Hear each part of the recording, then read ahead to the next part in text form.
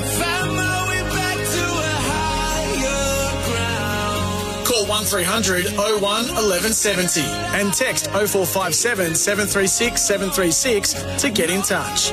Welcome to Higher Ground with Julian King. Yeah, good evening, everyone. High Ground. Great to have you along this Wednesday night across the SEN network, 11:70 a.m. in Sydney, SENQ 693 in Brisbane, 1620 on the Gold Coast, and anywhere in this beautiful earth via the SEN app. The open line number, should you like to join me, free call 1300 01 1170 and the text line 0457 736 736. As I mentioned, Simon McLaughlin is going to be spending a bit of time off. He's licking his wounds after the Dogs got thumped by the Eels last Sunday. And a combination of that and special assignment, he'll be back in a few weeks. Well, everybody knows I'm a Dragons fan, and there's so much speculation about what is happening in the coaching ranks here at St George Illawarra. You know what's interesting? And I saw this in the Herald today. And they're waiting for this one particular domino to fall. That is of Craig Bellamy, the Melbourne Storm coach. We all assume it was bellyaches last year. He pretty much led us on and said, this is what I'd be very surprised if I coach on, but it hasn't been official. So they might sweet talk him there at the Storm. And the thing about it is, he's now giving serious consideration to coaching on in 2024. He's expected to make a definitive call in coming days. And obviously, that would then have implications for who the Dragons then appoint as their next coach. So the board met yesterday, St George Illawarra board met yesterday to look at potential replacements for Anthony Griffin. They're not going to conduct an interview process until a decision is made on the incumbent coach, but they're starting to put together their hit list. But as you know, at the top of that list is Jason Riles. But Riles is also heavily linked to the Melbourne job. So if Bellamy says, I'm going to stick around to 2024, that's when Riles' contract with the Roosters ends. That might be a nice seamless transition to take over from Bellamy at Melbourne. So that's really fascinating, because those developments are going to affect the chances of the Dragons snaring the signature of their former boom front rower. We know Bellamy was expected, as we said, to finish his coaching career at the end of this season and then take up more of an off-field role with the Storm, maybe football, head of football or something, I don't know. But now he's told those close to him, according to the Herald, that he's leaning towards one more year with a clipboard. And, of course, if that does transpire, well, there's ramifications for the Red V. So Riles is currently an assistant coach to Trent Robinson at the Roosters, contracted until the end of 2024. Now, the Roosters are pretty keen to avoid the situation that resulted in Adam O'Brien requesting an early release to take up the Newcastle job. And that's why they got Riles on a 3-year contract. So if Bellamy decides to retire at the end of 2024, well, Riles could then see out his time with the Roosters, take over the Storm gig to start his NRL coaching career. And he's highly regarded. So at the monthly Dragons board meeting at the St George Leagues Club on Tuesday, directors gave management the green light to approach potential candidates for the job next year. You think about Riles, Ben Hornby, Dean Young, other coaches that you'd assume to be sounded out. There's Hasler, Shane Flanagan, Michael Maguire, although we do read that, any decision on the next coach needs to be unanimous on the board, and we understand that there are members of the board that are not hot on Shane Flanagan. So that might rule out his tilt at another head coaching job, well, certainly at the St George Illawarra side. But the longer Bellamy flip-flops over his decision, the more hope the Storm hold out that he'll coach on. So Melbourne officials have refrained from imposing a hard deadline on Bellamy, and he's expected to bring the matter to a head maybe in the next few days, just to give clarity to all and sundry. But even if Bellamy says, 2023, that's it. I mean, there's no guarantee Riles will go to the Dragons. Anthony Griffin, as I said, I haven't punted him. They have not punted him, but take it as read, he's probably not going to be next year, bar a miracle and a big surge and a top 4 finish and who knows what. He is expected, Anthony Griffin, to fulfil his contractual obligations for the rest of the season, but according to the SMH, privately resigned to not earning a new deal. But what's interesting, I don't know if you caught David Riccio on Vossi and Brandy this morning, and he made mention of this. the Dragons GM of football, Ben Harron, has been left to explain the club's inability to sign a marquee player as the board procrastinates over the future of Anthony Griffin. So he used the club's official podcast, Ben Harron, it's called The Dragons Den, to explain the fragility of trying to attract marquee talent without being able to tell the player who the coach of the Saints are going to be in 2024. And this is not uncommon amongst other clubs. And the other thing too, what we see, certain players signed with a club believing that they're going to play under a particular coach. All of a sudden that coach gets punted. And then they start to and ah or get cold feet about their potential move. And we saw that with the Tigers, didn't we? Michael Maguire. All of a sudden he gets sacked. They didn't know who the coach was going to be. Api Coruscant said, well, no, I signed a contract, I'm committed. Isaiah Papali'i sounded far less committed to the cause, wanting to play under Madge. Jackson Hastings is another one. Loved Michael Maguire. Been open in his praise of Michael Maguire. Change of coach. Ended up being a change of circumstances for Jackson Hastings. But you can understand why it's hard to attract players, or those that are signed next year, maybe not so hot on a new coach coming in. I mean, look at what Ben Hunt's mentioned to the media in the past week or two. Entertaining the thought of maybe calling it quits or moving on if Hook is not there because he didn't have the appetite to start all over again with a new coach. But Ben Harron said ultimately at the moment at the Dragons, you can't recruit a marquee because of the question of who the coach is going forward. That is the situation we're in. What can we recruit and retain? Who wants to be a Dragon? And still got 3 spots, by the way, remaining in their 30-man roster. That's the main thing. It's a holding pattern that this club is in at the moment, St George Illawarra. And it is entirely the board's making. It used to be a destination club. And the thing that's so frustrating, is that they're not a dud side. They're not a great side, but they're not a basket case 17th position side. It's just a side that almost encompasses mediocrity, doesn't it? Or certainly has, give or take, the odd finals appearances in the last decade or so. And for a club of that history, that reputation, that junior base, they should be consistently challenging for finals football a lot more than they have. So something's got to give.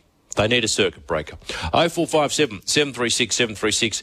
That is the text line number. Well, it was the bombshell news when Teamless Tuesday came out yesterday, that being the dropping of the Roosters halfback Sam Walker. Surprised me, surprised a lot of my mates who are Chookies fans. A lot of Roosters fans listen to this network. This is pretty fascinating. Michael Chambliss and Danny Widler had this story. And they're writing that a difference in opinion over how the Roosters should attack has led to tension between the family of dumped halfback Sam Walker and the Tricolours coaching staff. And I love these sentences. Sources with the knowledge of the situation, talking on the condition of anonymity, told the Herald that Walker's family are privately claiming the Roosters don't play a style of football that suits the young Queenslanders' strengths. Roosters fans out there tonight, I'd love to get your thoughts on that. Do you reckon the style of football is hampering Sam Walker's development at the Roosters? Hasn't really hit his straps in 2023, and that's now culminated in him being dumped to the New South Wales Cup in favour of a new halves pairing of Manu and Keary for the Anzac Day clash against the Dragons. So the Walker family's privately raised concerns over the club's game plan and the influence of halves consultant Cooper Cronk on the style of football Walker is being asked to play. So his dad is Ben Walker, his uncle Shane Walker, renowned for their off-the-cuff brand of football that they coached at Ipswich in the Queensland Cup. And Sam Walker was basically raised playing that type of football. What do they say? He's an eyes-up footy player. And I hate that term. Joey hates that term. But Walker's family thinks he's been hamstrung by the attacking style of the Roosters, which is influenced by Cooper Cronk. And you think about Cooper Cronk and the type of halfback he was, and he was a manufactured number 7, one of the best structured halfbacks in the history of the game. Smart player. He's not one of Robbo's assistants.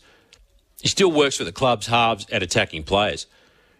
Now, the Herald attempted to contact Cooper Cronk. Walker unlikely to be publicly critical of the Roosters, but those close to him voiced their concerns as far back as the pre-season, so that's fascinating. But ultimately, this is the thing. There's all sorts of moving parts, all sorts of different personalities, all sorts of style of player at any given club. But when you boil it down to it, being a coach, manager, whatever, really all you need to do is bring out the best in your player. That's why Bennett's so good. You just need to bring out the best in your player. They're not doing that with Sam Walker at the moment, for whatever reason. Now, the Roosters made aware of the angst that has been bubbling in the background during the past couple of months. Now, apparently Walker hasn't raised an issue with the club, hasn't raised an issue with Cooper Cronk. But now that he's been dropped, all of a sudden, this issue sees the limelight. And the Roosters say, no, we've got no issue with Sam Walker. We want him to spend time in reserve grade to rediscover his form. And they see him as a long-term halfback. He's a long-term halfback.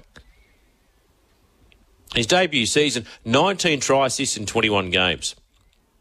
Just 2 this season. So what's changed? They've lost their past couple of games, of course, against Melbourne and then Cronulla. They've only scored 3 tries in 160 minutes, the Chookies. And on paper, it's a potent backline.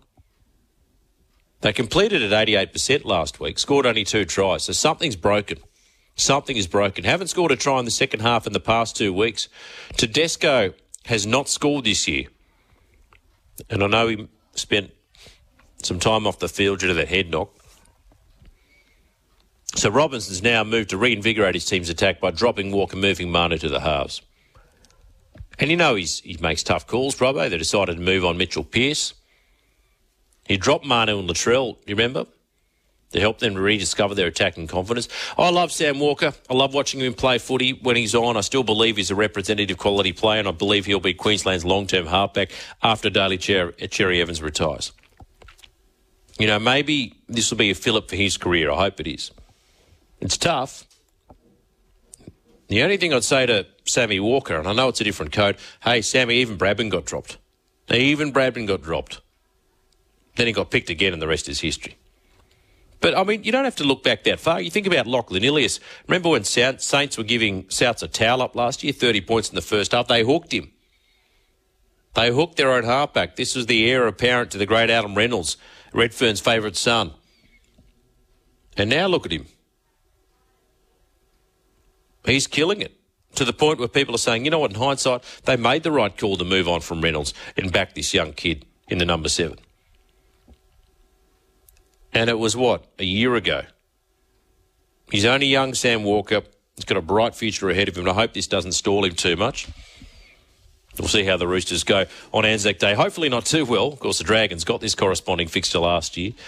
I just have no confidence in tipping St George Illawarra, unfortunately. 0457 736 736, the text line number. If you want to call me tonight, you most certainly can on the open line. It is a free call, 1300 01 1170. Well, the Roosters, of course, are home to Joey Suaalii for another couple of seasons. Did you see this in the Courier Mail today? The shamelessness of Hamish McLennan and Eddie Jones and Rugby Australia targeting Broncos superstar Payne Haas for the 2027 World Cup. So News Corp can reveal that their pursuit of Payne Haas is 2 years in the making, with the Broncos first holding secret talks with Australian rugby bosses during Dave Rennie's reign as Wallabies coach. In the words of Wayne from Wayne's World, I was not aware of that. So at the time, negotiations collapsed when Haas was arrested after clashing with police in a drunken New Year's incident. So Rugby Australia, at the point of that incident, abandoned their poaching bid. But now, obviously, they've got Suaalii's signature on a bit of paper, 4.8 mil. Rugby Australia is now apparently circling Haas again. He's the number 1 prop of the game. Now, on the eve of Haas's clash with the Eels in Darwin Friday night, Rugby Australia chairman Hamish McLennan confirmed his interest and declared it's time for the Broncos and New South Wales origin forward to switch codes. And he said Payne could definitely be wearing Wallaby gold. We like Payne. He's got a strong rugby pedigree. It's probably time for him to spread his wings and do something really special. I reckon there's a lot of unfinished business in rugby league for Payne Haas, to the point where they're saying he could be the Broncos' greatest front rower, ousting Glenn Lazarus. And that is a bold statement. It's the best prop I've seen, Lazo. This is always the selling point, isn't it, for the Raras? By playing rugby, Payne can see the world. Thing about it is, you can play rugby league, go down as one of the greatest front rowers in history. get paid $1 million a year, get paid $1 million a year, buy a plane ticket, book a holiday, go see the world yourself. You know, there are other ways to see the world outside of being part of a touring rugby side. You realise that. Now, they haven't yet formally approached Payne Haas Rugby Australia, but McLennan keen, so he's on record as saying we're keen to talk to him. Very keen to talk to him. Deliver the type of pitch that convinced Suaalii to quit the Roosters in pursuit of a Wallabies World Cup campaign. Now, the Broncos, they're aware of this. Think about European clubs. Of course, they'll fight tooth and nail to keep him there. Payne Haas, by the way, off contract at the end of the next season, making him a free agent from November 1 this year and available for that 2025 Lions tour and 2027 World Cup campaign. And so Broncos management, they've, as you know, it was reported last week, have opened prelim talks to extend Haas with a view to making him the first $1 million forward in Brisbane's 35-year history. They got to keep him. They have got to keep him. Do you reckon he'd go? I reckon he owes the Broncos, Payne Haas. I think he'll stay at Brisbane. But then who? Who knows? If they're going to offer him somewhere around the $1 million mark, for a bloke that doesn't play 80 minutes, that is decent coin. But then when you start to get to the 1.5, 1.6 for Suaalii, big numbers, again, it's all publicity. All publicity is good publicity for Rugby Australia because people are talking about the code and getting one back over rugby league. They'll throw the kitchen sink at Payne Haas, dare I say. 0457 736 736. 362 on the text line says, Sam Walker for a Jack Wighton trade. Don't think so. I don't think so. But who knows? Speaking of Jack Wighton, Jason Demetrio, the Rabbitohs coach, has spoken today. He admitted he'd love to have Jack Wighton at the club. Now, as reports surface at Souths had loomed as a shock threat to sign the Raiders star. Do you honestly see him there? It's funnily enough, I was listening to Joel and Fletch on the run home, and Fletchy posed the question, is have they had a big signing since Latrell Mitchell? So Inglis was their huge signing, they got Latrell, but have they had one since Trell?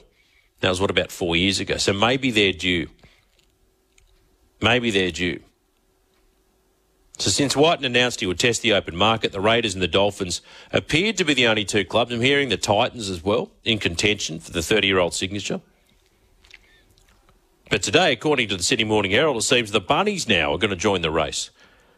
With Demetrio not exactly denying it in his press conference yesterday. Let's hear a bit of what South Sydney coach Jason Demetrio had to say about the prospect of Jack Wighton landing at, I want to say Redfern, but it's not now, is it? It's Heffron Park. Doesn't sound the same. Let's just try that again.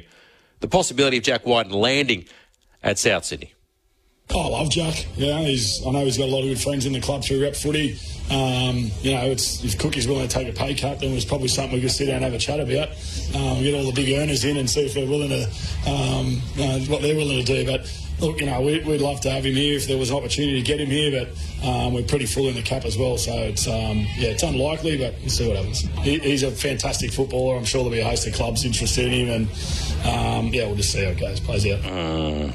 If Cookie's willing to take a pay cut, I think because Damien Cook on Monday had spoken about the potential of a Wighton move to the Bunnies after praising his decision to retire from all representative footy.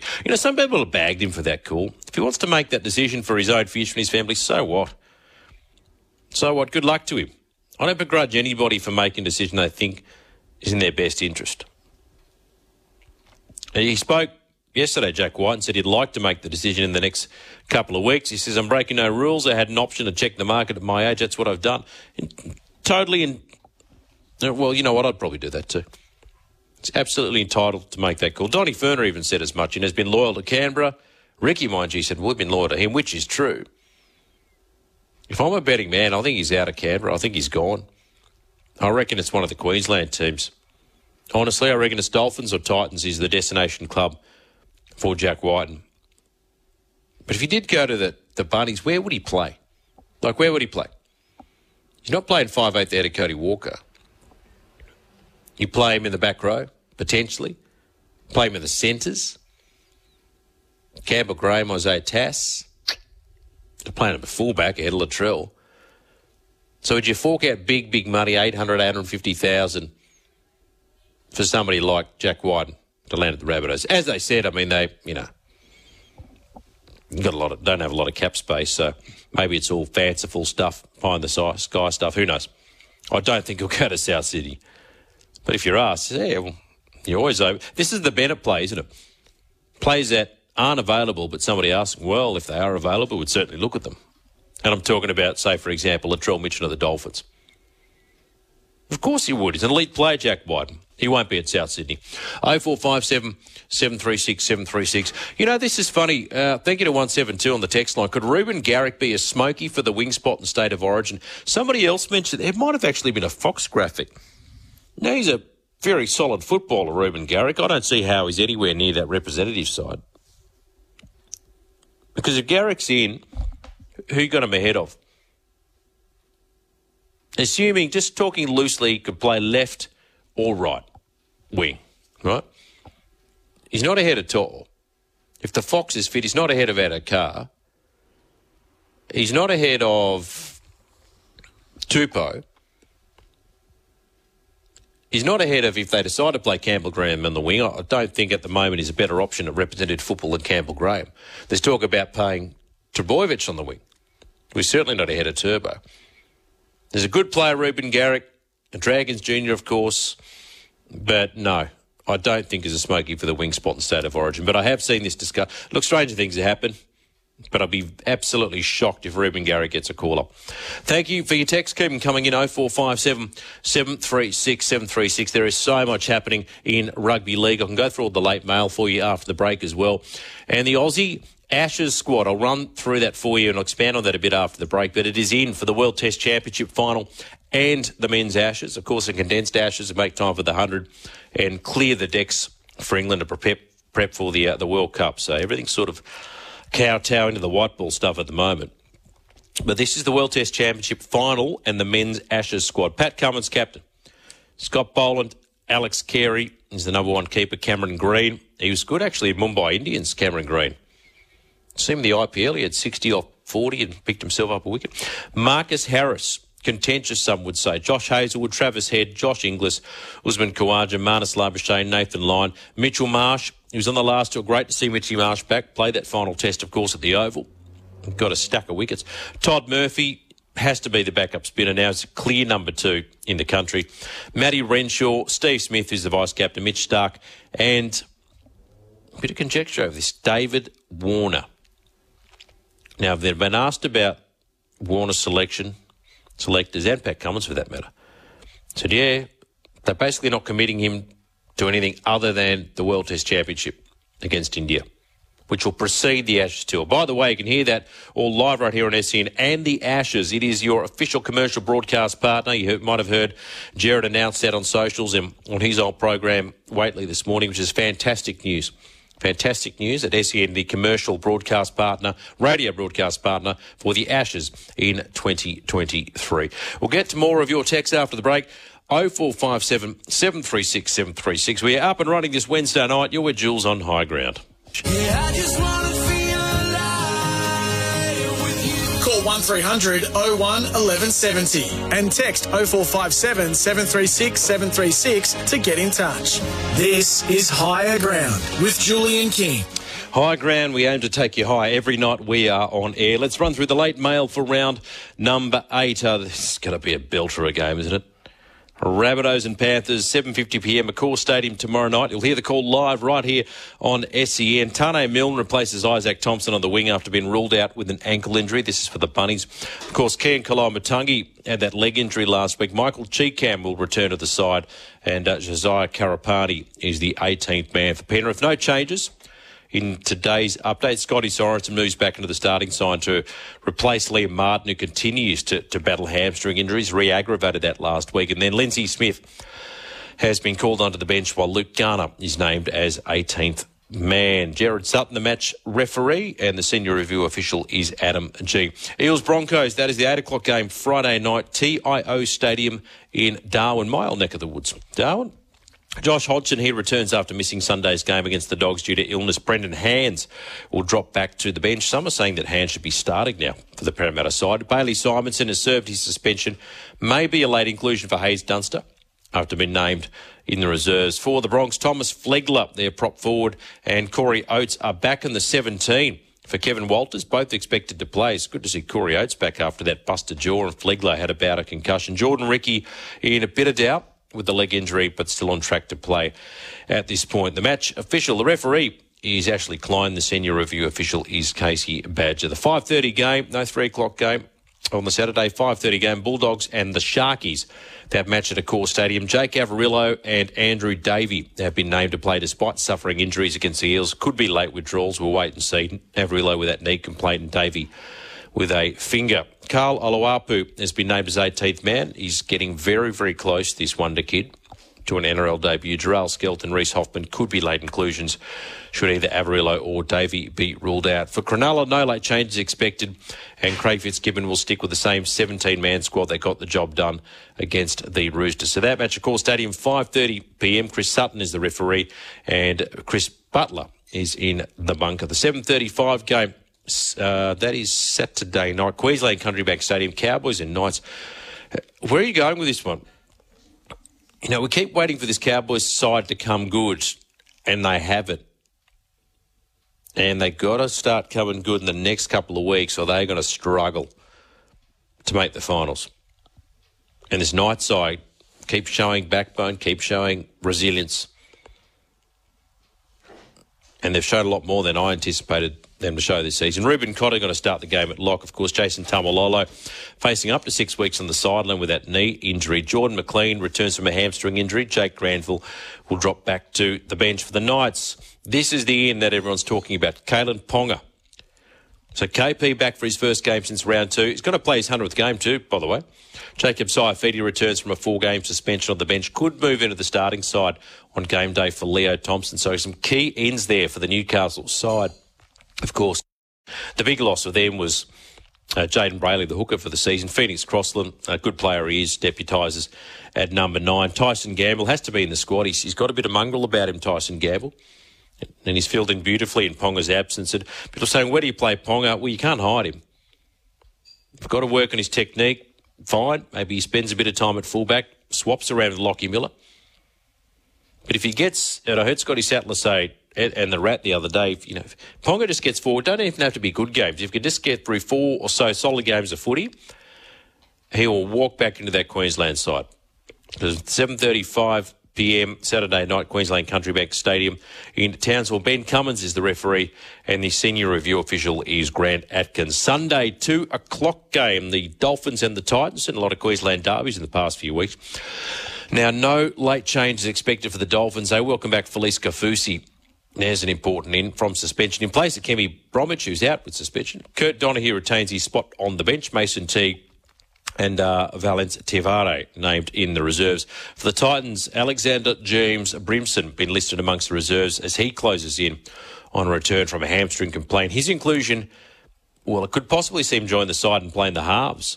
Tanner Boyd shifting to hooker. Chris Randall and new recruit Cruz Leeming have both been named in the side. So that game, 2 o'clock on Sunday at Suncorp Stadium. The Chris Butler is the match referee, and the senior review official is Matt Noyen. Then you've got the Tigers and the Eagles. The Tigers fresh off the bye.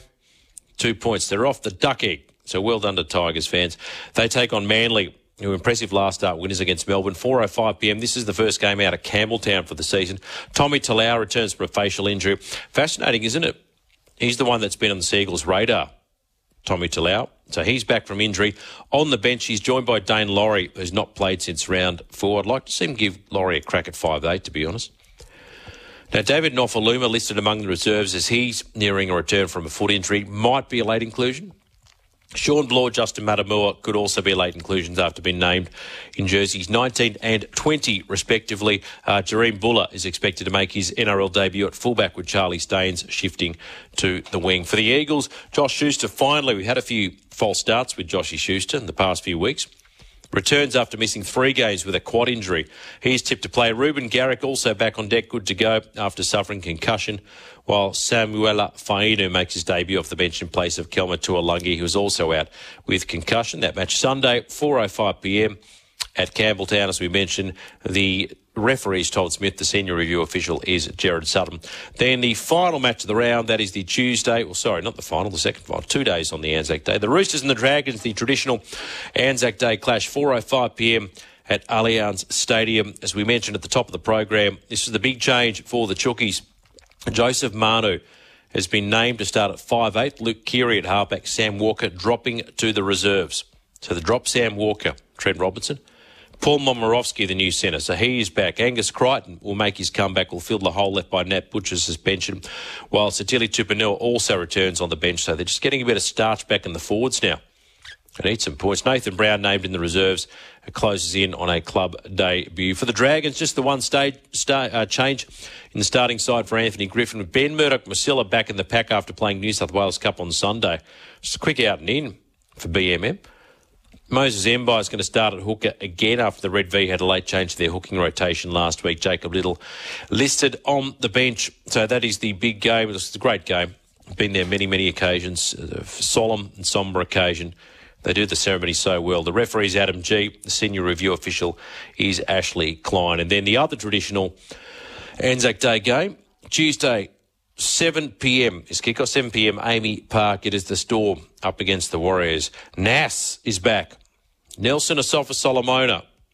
They need him too, named to return from a knee injury, filling that void left by the suspended Tui Kamikamica. Now, Big Nelson expected to play with a long turnaround for Tuesday's game. Nick Meaney also back after missing round 7 due to delayed concussion symptoms, which allows them to shift Cameron Munster back to 5'8".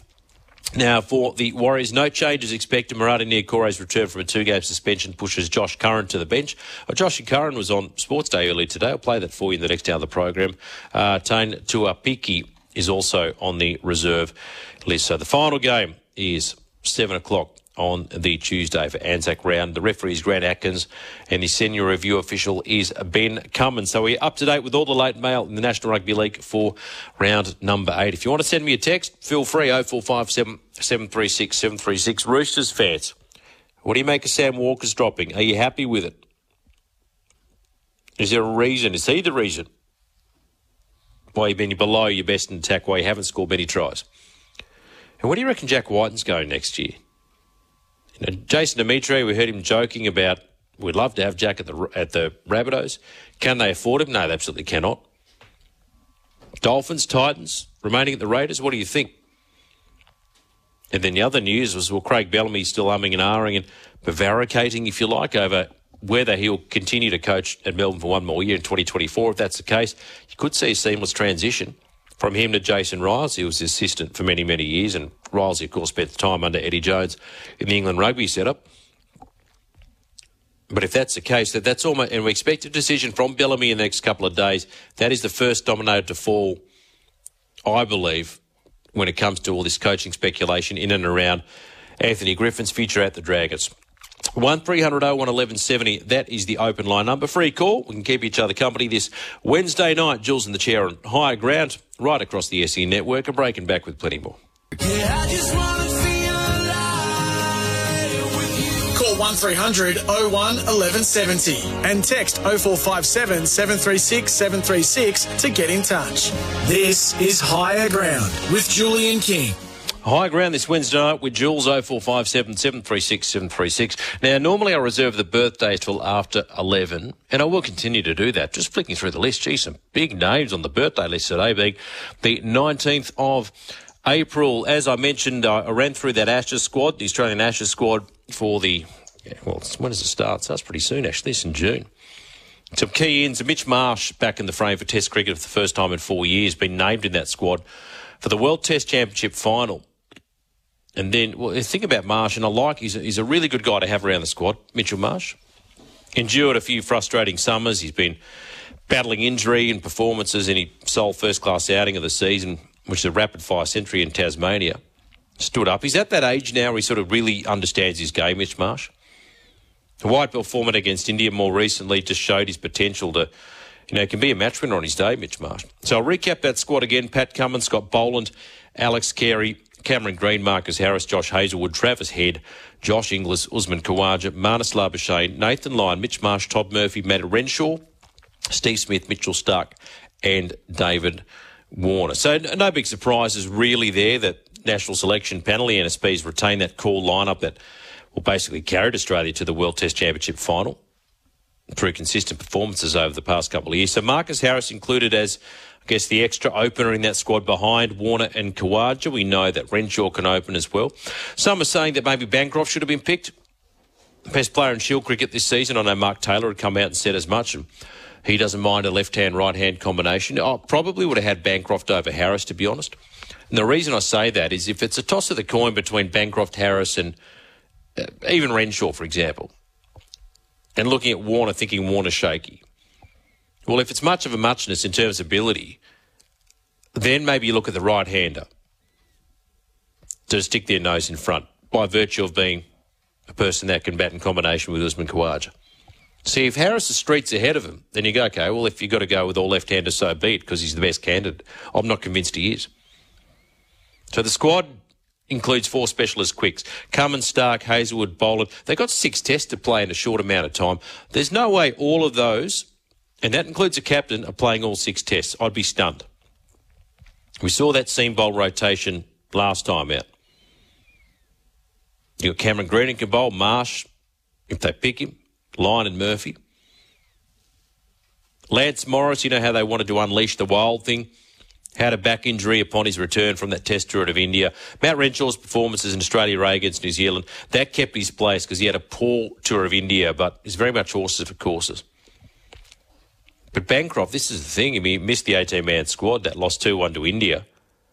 Didn't win a recall despite finishing the summer as the leading run scorer in the Sheffield Shield. No spot for Kuhnemann, no spot for Swepson, no spot for Agar, and no spot for Peter Handscomb. So the squad, which will assemble in England in late May, that's going to be trimmed to 15 on May 28, as per ICC requirements for the World Test Championship final. That's against India. That kicks off on June 7th at the Oval. So the 17 players named today, after that, will then begin preparations for the first 2 tests of the subsequent Ashes campaign. So this is not final. And for those that are omitted that are sticking around in county cricket, well, they're on call. So Handscomb would be on call. Neese would be on call. You got Lords, that's June 28, Edgbaston June 16 before that. And then they'll revise the group for the last 3 Ashes tests, Headingley, Old Trafford and the Oval. Maiden tour for test incumbents Alex Carey and Cameron Green. Maiden tour for Scotty Boland, Todd Murphy. George Bailey's been speaking today. The World Test Championship is the culmination of more than 2 years of consistent performance at test level by the team and the individuals involved, leading into an Ashes which is highly anticipated. He says the changes are based upon the conditions we are anticipating. Marcus Harris, Josh Inglis, Mitch Marsh return to the squad will provide valuable depth and flexibility within their respective skill sets. Of course, Inglis, the reserve gloveman. Mitch Marsh, 1 first-class game in the past 2 years because of ankle surgery. His most recent test outing was that final match of the previous Ashes tour in 2019. But in his sole Shield match of last summer, bludgeoned 108 from 111 balls. He had to go, Marsh. He had to go. Warner, of course, a contentious one. I mean, 100 tests, that'll buy you a few credits. He's got to be running out, though. 36-year-old, 95 runs from his 5 tests in the 2019 Ashes, average 9.5. Tormented, of course, by Stuart Broad. Got him 7 times in 10 innings, left arm round the wicket. Had that double 100, of course, in Melbourne, but outside of that, only passed 50 twice in the past couple of years, Warner. So if Warner and Khawaja are reunited at the top of the batting order, they'll become the oldest first-wicket combination in an Ashes series since England's Jeff Boycott and Mike Brearley in the 1981 campaign, who were 40 and 39 respectively. And this has got to be the last chance of Marcus Harris, doesn't it? I'm not yet convinced of Marcus Harris. I don't know where I stand with him. I wonder if he's... You know, Matt Hayden had a few false starts. People thought he was done and then had that breakout India tour. And never looked back and became one of our greatest openers. Not saying Harris will do that or replicate Hayden's career, but a lot of people have written him off as maybe just a very good Shield player and nothing more after not really taking his opportunities in the times he has been selected for Australia. He's got talent, no doubt. But if he does get picked this time, is he at a stage where he knows his game inside and out? Mike Hussey seems to think so. Chris Rogers, obviously a backup, being his coach of Victoria. Harris, Finished the Shield season 601 runs at 37.56, couple of centuries. Not bad. Started pretty well for Gloucestershire in Division 2 of the county competition, averaging 103. All that would have helped. Since being recalled to Aussie's lineup for the final test against South Africa, Renshaw has not reached double figures in his 3 innings. It was a bit of a joke. He got COVID, didn't he, in that Sydney test? Average 50-plus in the Shield summer. Standout batter for Australia, A and New Zealand. Leading run scorer, 332 runs at 83 with 2 centuries. Can't ignore that form. And then you think about England, right? So Ben Stokes, the England captain, revealed recently his wish for fast, flat pitches. Wouldn't you love that? I want to see how Bazball goes against Hazelwood and Stark and Cummins and Bowler if they are at their peak. How's Bazball going to go? Not as well as it's gone so far, dare I say. Australia will look to counter that ploy, of course, with those fast bowlers. But they did rotate 5 quicks through as many matches. You think about Pattinson and Siddle, who are involved with Cummins, Hazelwood, Stark. Stark didn't play until the 4th test at Manchester. He'll play earlier than that. 2-2 draw. They should have won the series. They need Smith to rediscover that form. And he's never been the same player since, has he, Steve Smith? Never been the same player since. It was a breakout tour for Marnus Labuschagne. Again, Australians be relying heavily on those 2 gentlemen. They have held the Ashes since 2017, despite retaining the Erm with a 2-2 drawn result in 2019. Have not won a test campaign against a historic rival on England's turf since 2001. And I always say that's a thing for all the talk about India being the biggest mountain to climb. They've won a series in India more recently than they've won a series in England, these Australians. Happy to get your thoughts on the Aussie squad. Was Bancroft unlucky? Was Neser unlucky? He'll be there and thereabouts. He'll be playing for Glamorgan. And you know what? He's better off served playing county cricket, and they can call him up to join the team anytime they choose, than to be a net bowler. So I'm okay with that. And there's look, the thing about it is Queensland. Our Queensland listeners love Michael Neser. They're outraged every time he doesn't pick. They think Jimmy Pearson should be the keeper. It's good cricketer, Michael Neser. Any other era would have played a lot more. 0457 736 736. Breaking back with more. Yeah, I just wanna feel alive with you. Call 1300 01 1170 and text 0457 736 736 to get in touch. This is Higher Ground with Julian King. We've got a break coming up at 11 o'clock. Mark, hold the line. I'll get straight to you after 11 o'clock and I'll run through the sporting birthdays as well. Jeremy from West Penna Hills, good to hear from you. Chair's up nice and late tonight. JK, Warner has to stay. His class, people think he's done. Folks who can score double tons don't come along often. Re the best team in Bancroft. Australia's never picked their best team for years. Look at Brad Hodge. Well, Brad Hodge got the double 100 and I think it was a couple of tests later. He was dropped off. No, it might have been more than that. And they didn't take him for that South African tour. And they decided instead to recall Damien Martin. On reflection, it was a good call because Martin never looked back. I mean, Warner, you know what, he's played over 100 tests now, averages, 45 odd, had a triple century. He's got, 25 test hundreds. You know, somebody with that illustrious career, you don't dispose of lightly. The concern I have for Warner, he's always, for me, just that guy that was ever 1 innings away. I started to lose faith in that theory, though, Jeremy, when I saw his strike rate drop and drop and drop. The harder he works, it's like a law of diminishing returns. Give him the World Test Championship, see how he goes. Could be a nice swan song for Dean Warner.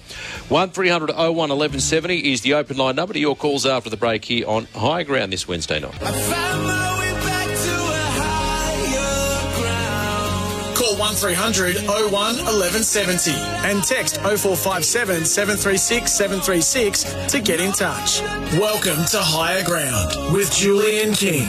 Yeah, finally out of the program High Ground this Wednesday night, and then tomorrow it starts all over again. Round 8 of the National Rugby League, and it is a blockbuster. Hear the action live right here at SEN. The South Sydney Rabbitohs and the Penrith Panthers. 1300 01 1170. That is the open line number. Just before we get to Mark, Jeremy on the text line. Thanks for the answer. Good to hear you back on. Good to hear from you, Jeremy. Yes, with regards to David Warner. Sporting birthdays today. It is the 19th of April. Born this day, 1873, Sydney Barnes. Not the Aussie cricketer Sydney Barnes, the other Sid Barnes. English cricket fast bowler. I believe Richie Beno had him in his all-time greatest test team.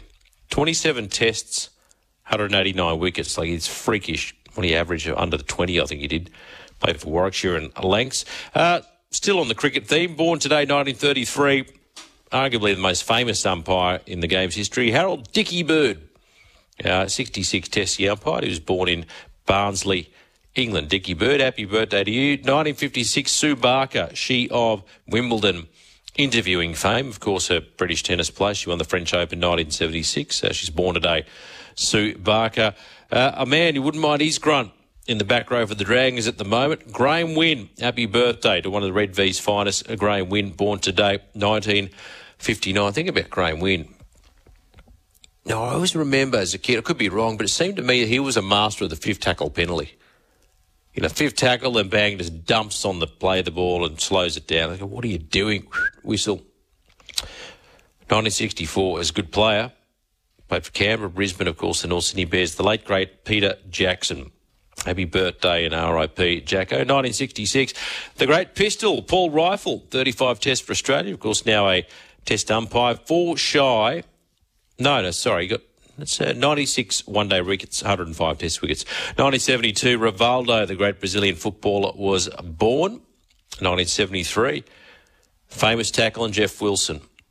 Captain, one of our great scrum halves in Wallabies colours, George Gregan. Happy birthday to George Gregan. 1975, born this day, Jason Gillespie, Dizzy. Still a great nickname, isn't it? Great mullet he had too. 71 tests, 259 wickets. Gee, as a player. And, of course, that infamous 201 not out against Bangladesh in his final ever test.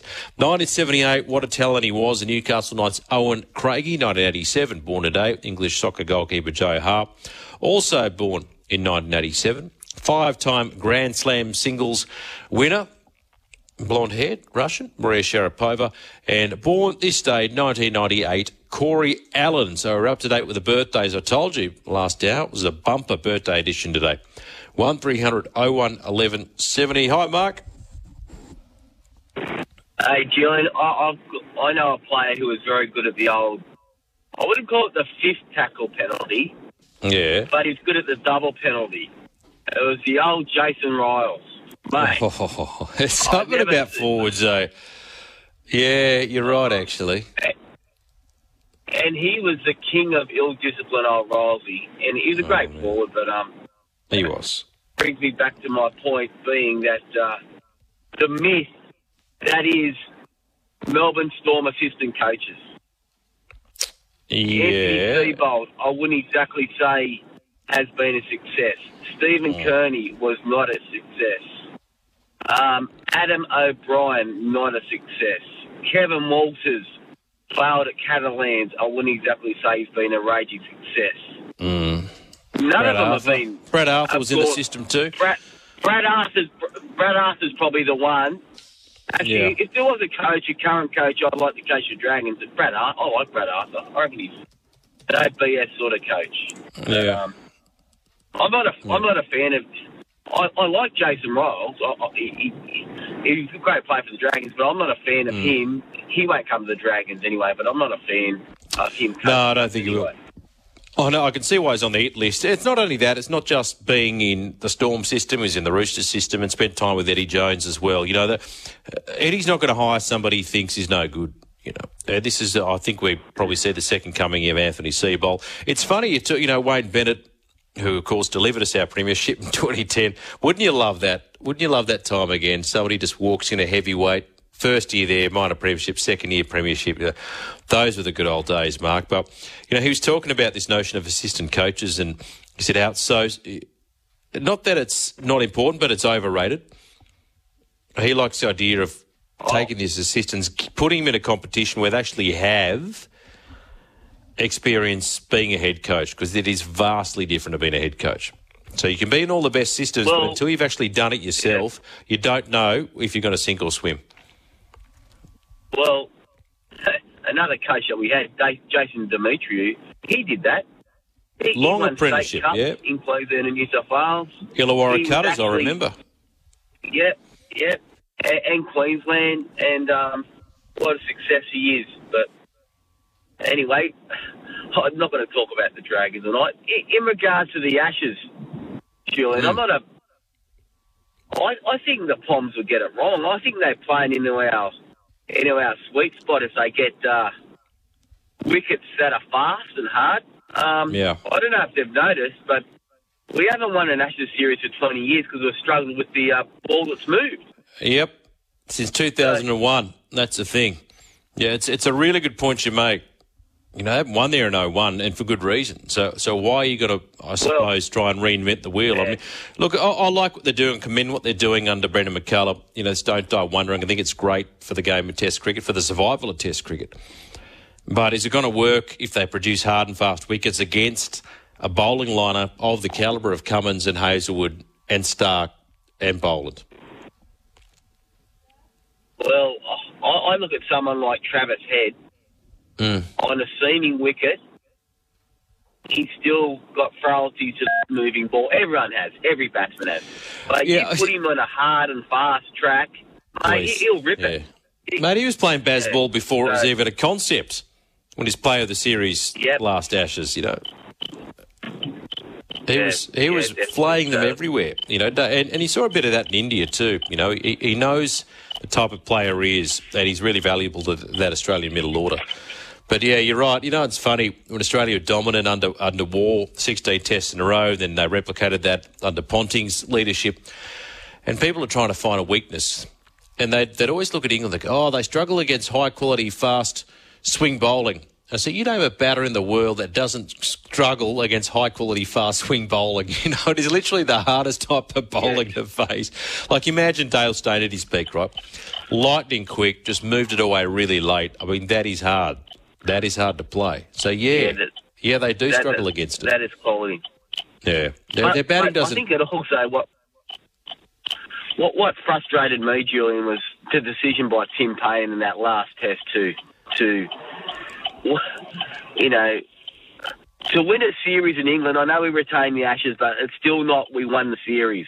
And the fact that we sent them in was a ridiculous decision. Yeah, not as ridiculous as sending them in at Edgbaston 05, of course, after McGrath's tips on the ball. But, you know, let's never speak of that again.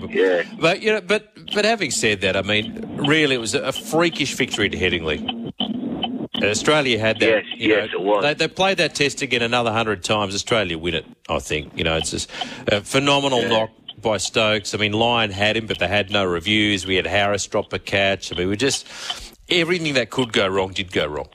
You know, the stars were aligned for England that day. It's unlikely that would happen again. It just doesn't happen.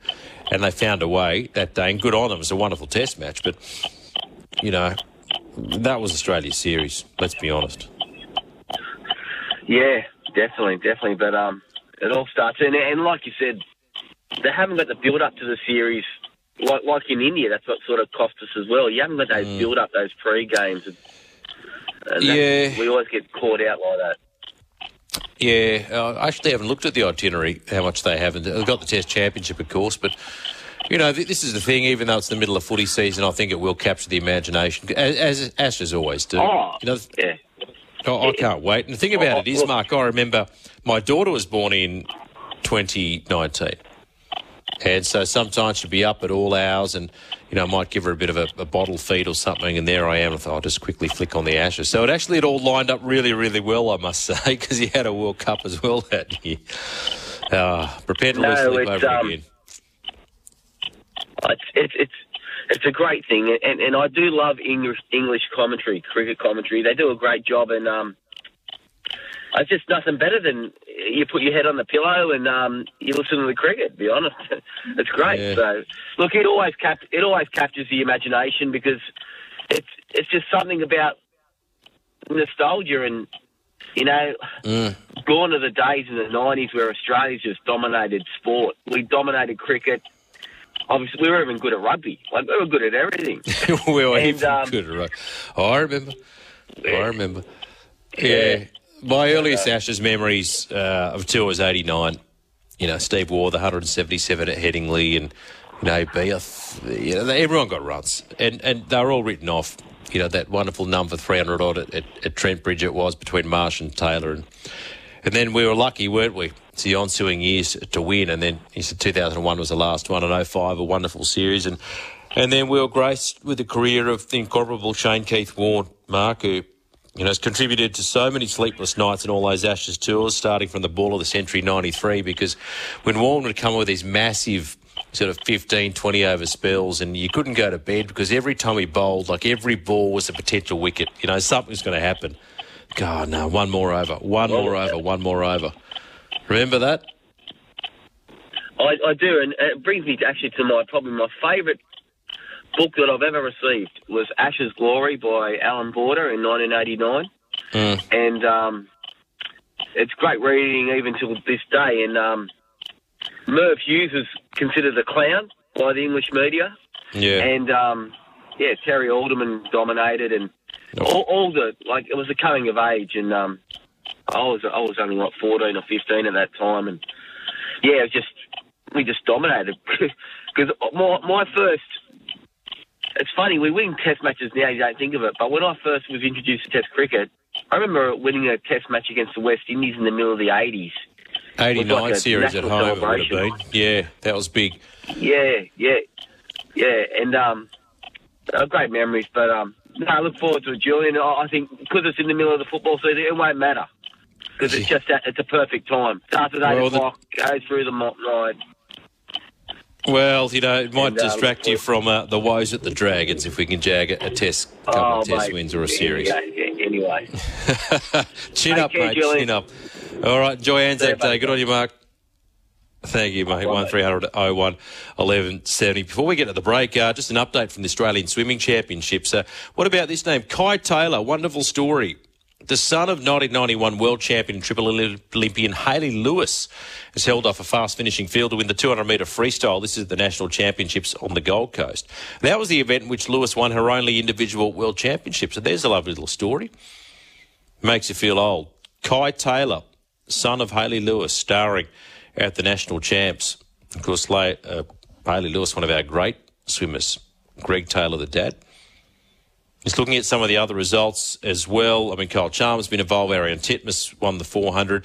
Kaylee McEwen won the 100-metre backstroke, 57.9. So absolutely dominated. She's the world record holder in the 200.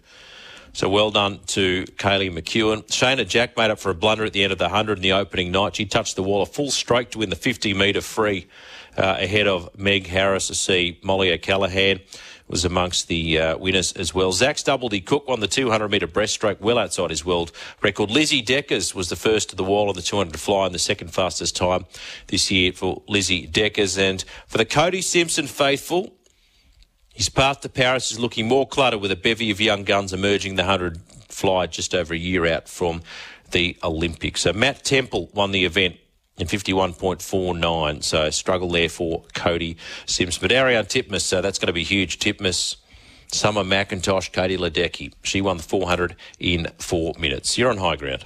Yeah, I just wanna feel alive with you. Call 1300 01 1170 and text 0457 736 736 to get in touch. This is Higher Ground with Julian King. Rewind time, Higher Ground this Wednesday night, where we play some of the best and brightest interviews from across the course of the day right here on SEN. He seems like a really, really top bloke, doesn't he? After a bit of time with the Canberra Raiders, it felt like a homecoming of sorts for the Warriors fullback Charles Nicoll-Klokstad, and he caught up with Cameron Smith and Denton Kemp today on the Captain's Run. We have the great Charles Nicoll-Klokstad on the line. How you going, brother? Hey, sup, boys? Thanks for having me, man. Mate, how you going? You've had an incredible start to the year. The Warriors are absolutely flying high. You're back home. How's the headspace for you, mate?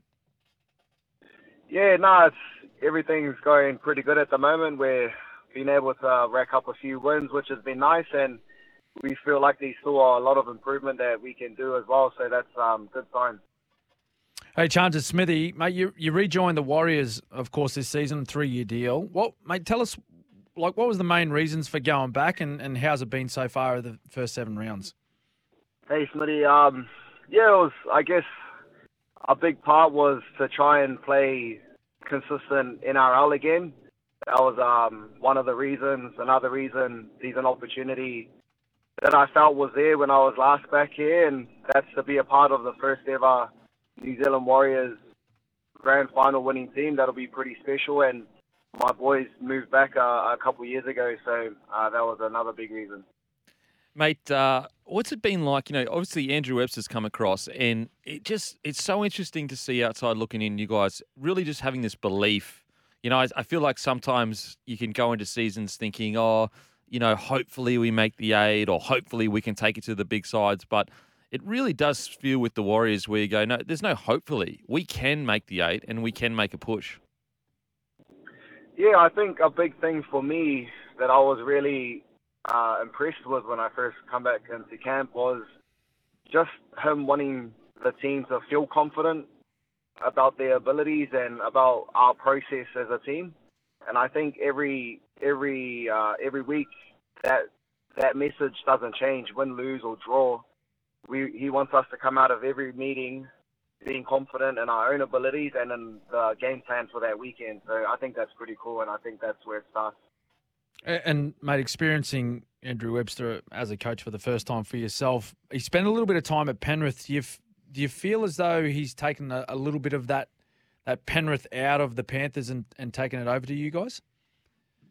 I'd say it'll be hard not to want to take things out of the Panthers side. They've been the form side of the competition for a couple of years. So in terms of the detail, I'm not too sure what exactly he's bought from their club. But I think the biggest thing, like I said, is the confidence in our abilities as players.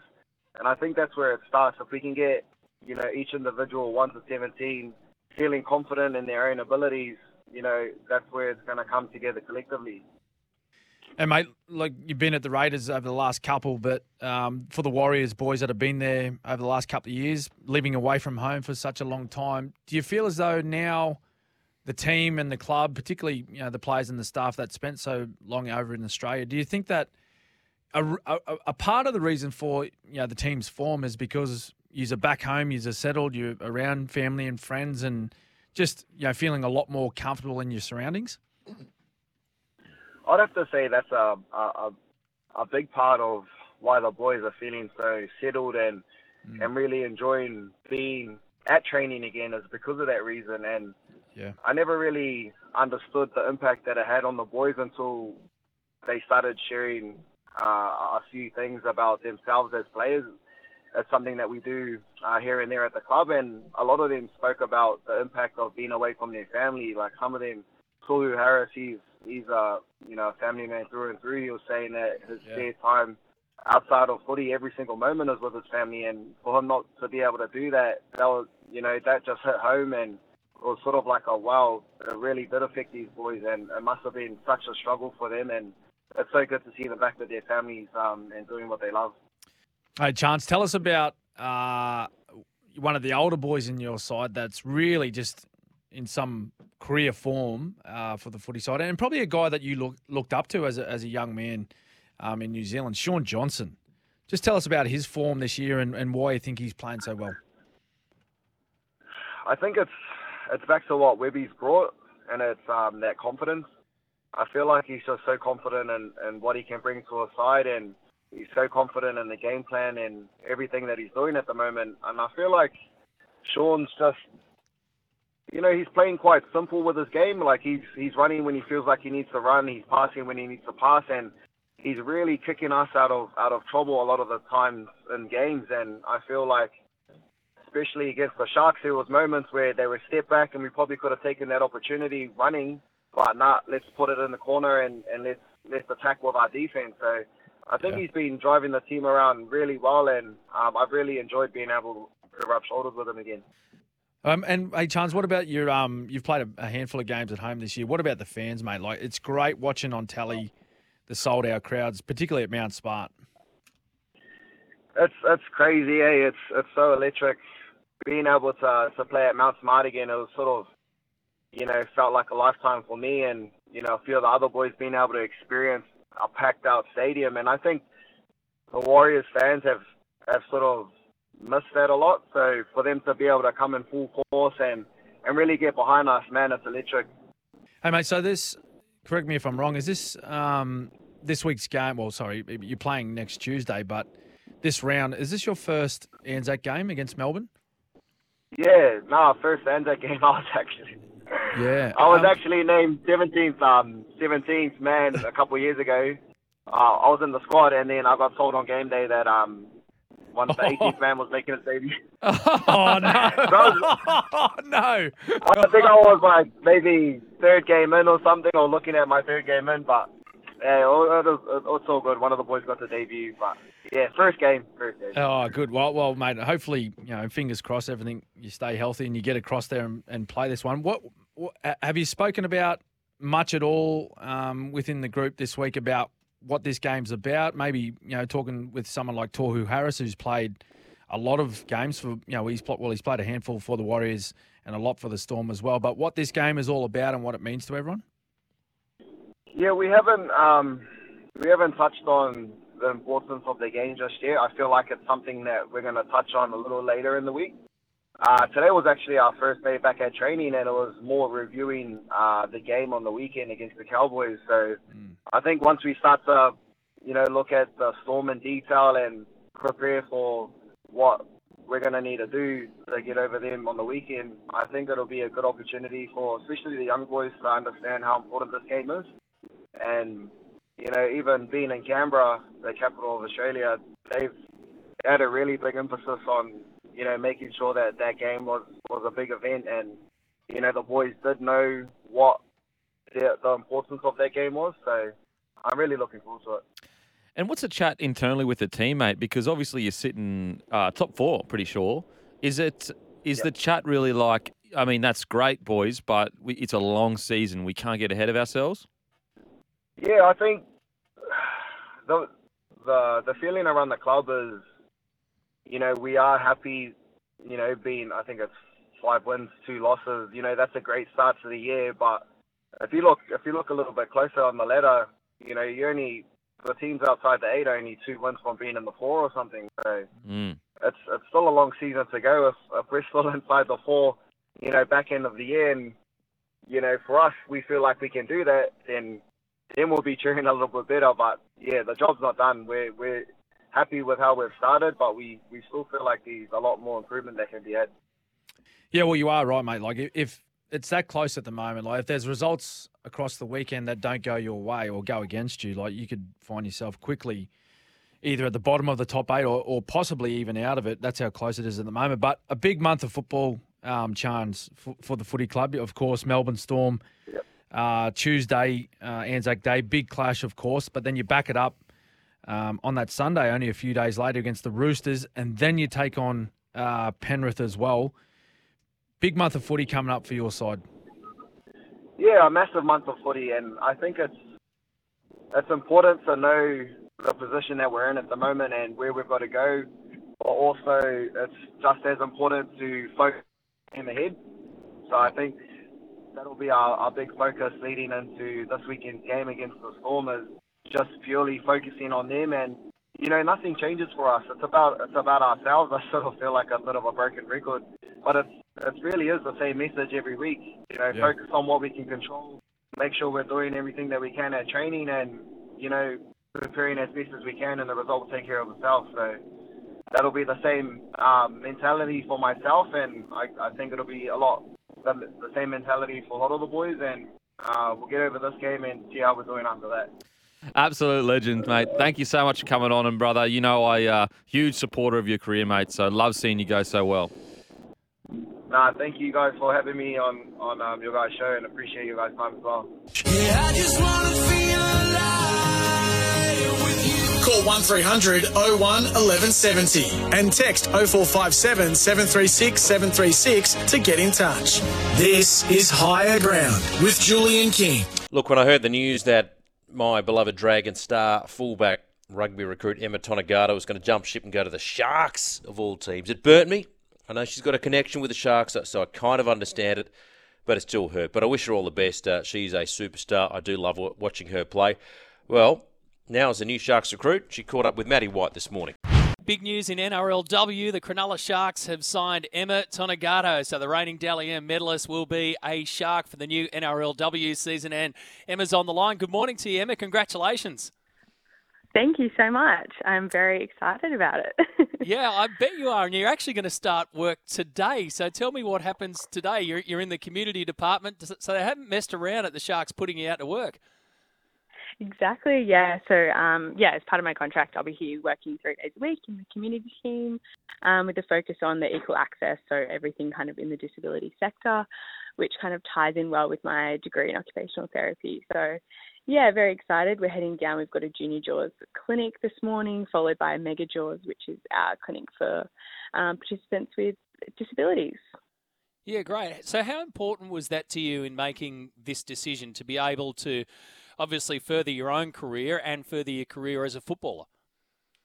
Yeah, I think it was, kind of equally important to me, as well as being part of a club that kind of values all of that stuff and is really making waves in that scene and has such a good community around it that's, really kind of on the front foot, I think was really exciting to me and something that definitely drew me to the Sharks. So, I'm kind of excited to sink my teeth into both NRLW side of things and the role as well. Yeah, which is awesome. So I'm tipping that you put your Shark shirt on nice and early. Did you have a look in the mirror and go, "Wow, hang on, this is me now. I've got the blue of the Sharks on." Yeah. Well, we had the photos last week as well for the announcement, and when I put the kit on and looked in the mirror, I was very excited. And honestly, I'm counting down the days till we get started. Well, we don't know that, do we, Emma? That's the interesting thing. So no start date yet, and CBA we don't want to get bogged down in that because it's still well and truly on the table. So, how is that working for you? I mean, obviously you can start the other part of your job today, but we've still got that hanging out there. There's no date for you to circle on the calendar to say this is kickoff time. Yeah, it's kind of all getting figured out, as you mentioned, with the whole CBA thing. But I think the draw is pretty close to being announced. So there's some rumblings internally, I guess, of when everything's going to kick off. So, I think we'll just kind of bide our time, wait till the squad's finalised, and then hopefully by that time that's sorted, everything will be ready to kick off and all, organised, and we can announce the dates that we're playing, and, everyone can start buying tickets and all that kind of stuff. Yeah. Has it been frustrating, or have you just had to go with the flow? Oh, a bit of both. I think very, very frustrating. I was previously in a full-time role, and kind of having to manage that transition across to this role was very difficult without knowing, salary cap and which club I was going to be playing for and all that kind of stuff. But in the same breath, you do really just have to be flexible and go with the flow. There's nothing, I guess, more that we could have done. Just kind of had to wait for the NRL and the RLPA to kind of come to that agreement. So, the Sharks. Talk to me about the Sharks, the expectations. Everything's new. There could be a possible switch away from fullback for you. What are the plans for the season ahead? Yeah, I think that's definitely on the cards, depending on how the squad comes together, and hopefully there'll be a few more announcements with the rest of the team in the coming weeks, which will, kind of, I guess, give everyone a bit more of an idea of the way we want to play, where we're heading. But I think Quincy Dodd being the announcement so far, she's such an exciting hooker, and she really takes the line on and loves that running game, which I love as well. So, I think the squad will look very exciting once we kind of announce everybody, and I'm really excited to play with the girls that we've got. Yeah, we've still got about a month to go until the 24 women's squad is finalised there. And if you do move into the halves, I know that Nicho Hynes you've already had a quick chat to him. So if you do move into the halves, you've got some pretty good talent around the club to tap on. Talk to me about the chat that you had with Nicho. Yeah, I think he just reached out and just kind of said, like anything I kind of need help with, just reach out to him and we can head down to the field and do some kicking, some footage and all that kind of stuff. And I think that just shows the kind of club that Cronulla is and how excited everybody in the community is about having a women's team. I know all those years back when the Harvey Norman started, the Sharks were the first team to kind of contract somebody and put a team in. So, I think it's been a long time coming, and I think the community is just super, super excited. And, I guess it kind of shows what kind of calibre Nicho Hynes is as a person to kind of reach out to somebody and offer his services. So, should be good. And I guess, just if you take a broader view, Emma, it's an amazing story. Yours is just an amazing story. But your rugby league story over the last few years, everybody remembers what happened at Rio, and I'm sure that you remember that so fondly. But wow, how much has changed since you switched codes to rugby league, Dally M medalist, State of Origin, Australia. You had a great time at the Dragons, and here you are about to start a brand new chapter again at a new club, inaugural team, possible positional switch, a new job. I mean, does it make your head spin what's been happening over the last 2 or 3 years? Yeah, honestly, it's been crazy. I think 2021 was when we had Tokyo Olympics, so it's kind of all happened so quickly, and finished my degree in there as well, which was exciting and something that I was really looking forward to ticking off. So, yeah, it's honestly been wild, and I think I've just kind of tried to, I guess, be a little bit chill and just kind of roll with the flow of what's happening, because it's kind of hard to plan for, I guess, at this point. But, yeah, I'm so lucky, and I've been in such a good headspace and just, yeah, really excited for what's to come, I think, and it's only going to get bigger and better from here. Well, congratulations. Exciting times. We better let you get to the first part of your job. I mean, 2 parts of this job at Cronulla for the next couple of years. So enjoy your day today, and let's see how this season unfolds once it gets underway. Congratulations again, and thanks for your time, Emma. Thank you so much. Have a good day. Yeah, I just wanna feel alive with you. Call 1300 01 1170 and text 0457 736 736 to get in touch. This is Higher Ground with Julian King. Bit of a Warrior Fest on tonight. There's a team that's punched above their weight in season 2023. Certainly defied a lot of people's expectations at the start of the season. Josh Curran is one of their key men. He caught up with Scotty Sattler and Matty Rogers on Sports Day. Rocco Berry, Nicarima, he'll bomb again, out Saab's way, he times his leap, he's up, it's come loose, Curran is there, Curran has gone over for the Warriors. Yeah, that was his first try in the NRL Sats. Quick trivia for you. Good player, this kid. Who was it against? His first try? Yeah. For the Warriors? Yes. This year or in his career? No, in his career. 2019 he went over. I'm going to say West Tigers. Nah, who was it, Josh? It was Manly 2021. There you go, at Brookvale. Did you win that game at Brookie? No, bro, we were leading like 30 to 6, and Turbo just absolutely killed us. Oh, jeez. He does that. He does that to teams, doesn't he? Josh Curran, who's a back rower for the Warriors, having a great year. Tell you what, former Maryland's Ram Jr. Sats, 2 tries in 5 games this season.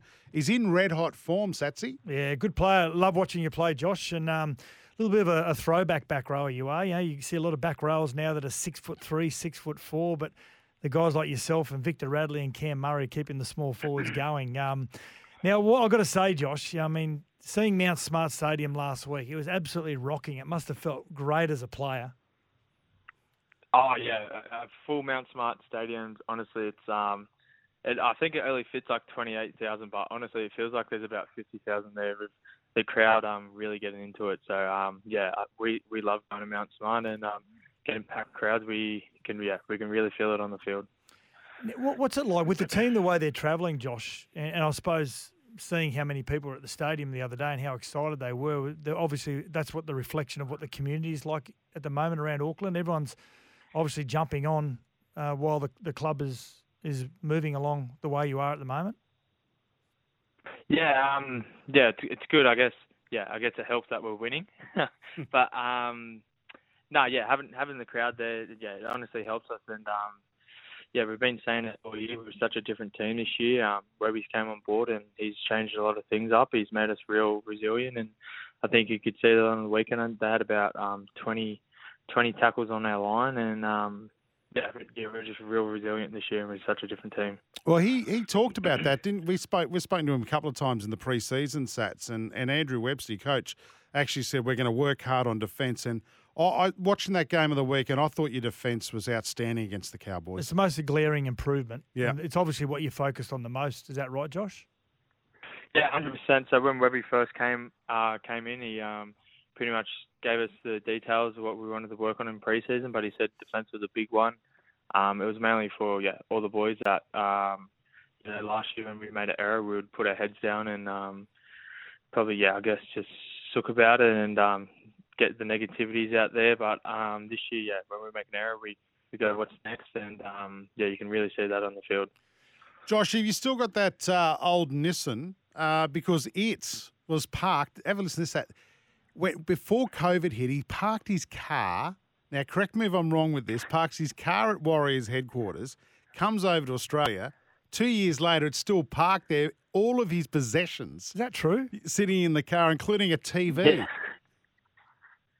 Yeah. So when when I first moved over here, I just bought a car to get around, and when COVID hit, they said we're going to be over there for 6 weeks. So I was like, I'll just park it at the stadium, and I'll come pick it back up. And 2 years later, the car's still there. So the office people were actually asking, like, wondering whose car it was, and they were going to get it towed. And they just, I don't know why, but they just never got it towed. And when we came back here for our first game against Tigers, one of the office ladies had my keys.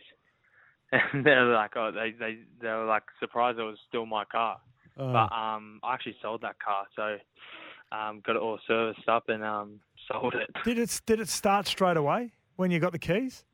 No. The battery was dead. I had to change the battery over and get it all serviced. So one of the guys around the corner from our workplace actually helped me out there. Had mould on the wheels. I read a report.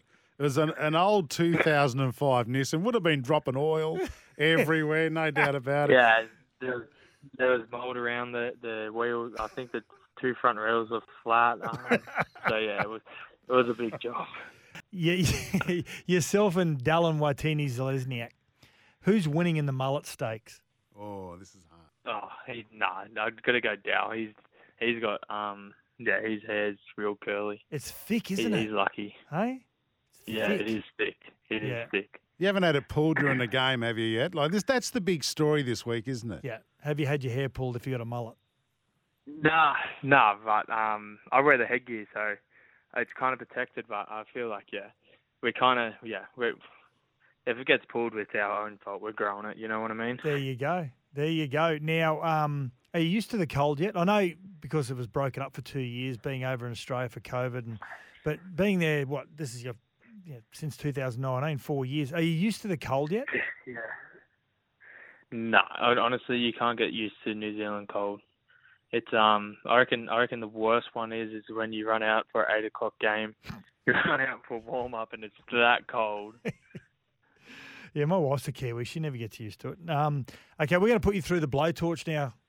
Okay, Josh, it's short answers about your teammates. Okay, we asked this to all our guests that come on, our old guests. If you had 2 tickets to the best event in the world, let's just say it's the Super Bowl. You've got 1 ticket and you can only take one other teammate. Who is it and why?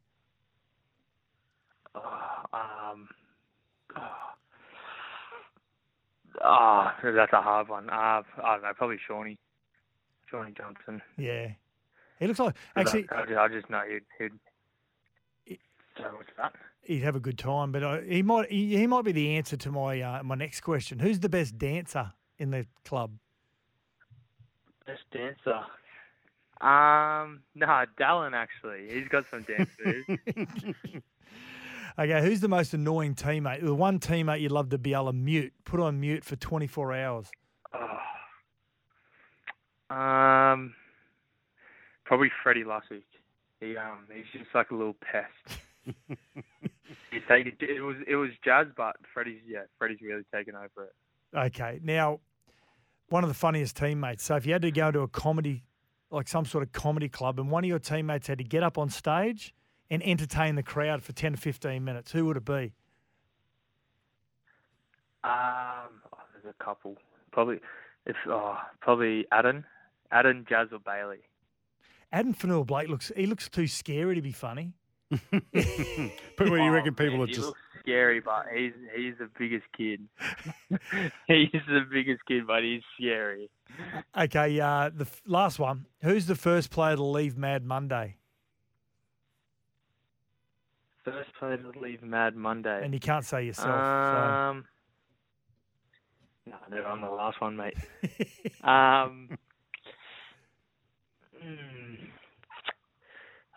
don't know. See, they all Probably- go. So they all go for days. The Kiwi boys. So, Yeah, I know. Yeah, I don't know. They're big drinkers over here. I don't know. I honestly can't answer that one. I don't know. What's the beer question you ask everyone, Sats? Spates or? Drink Spates, lose your mates. Is it Spates or DB for you? No, I drink. I just think it's called Spates or the Tigers. Yeah, Spates. I haven't got much beer selection over here. Not many microbreweries popping up over there. Hey, we've got to ask you a question. A couple of weeks ago, we had Will Warbrick on from the Melbourne Storm. Has done the opposite to you. He's come from New Zealand to the Storm. Now, we always give Storm players a hard time about drinking the yak milk lattes and wearing black skivvies and all that sort of stuff in Melbourne. We joked with him and said, "Oh, do you drink, what is it, goat's milk?" And he goes, "Mate," "before I come over here," I thought there was only one type of milk. Is it true that there is only one type of milk in New Zealand, and that's full cream?" Plenty of cows. Nah. They got oat milk. They got all the milk. Right, okay. We've cleared that one up, haven't we? Beauty. Hey, Josh, good luck this week, mate. Who you got this week? I should have looked this up, but I forgot. Who you got this week? Melbourne, Anzac Day. Oh, Yeah, Melbourne. the famous Anzac Tuesday Day. game. Of course. Yeah, very emotional game. It's one of the great days on the calendar. Yeah, beauty. All right, mate. Listen, good luck with that. And, hey, thanks for spending some time with us tonight on Sports Day. Thanks for having me. Yeah, I just want to feel alive with you. Call 1300 01 1170 and text 0457 736 736 to get in touch. This is Higher Ground with Julian King.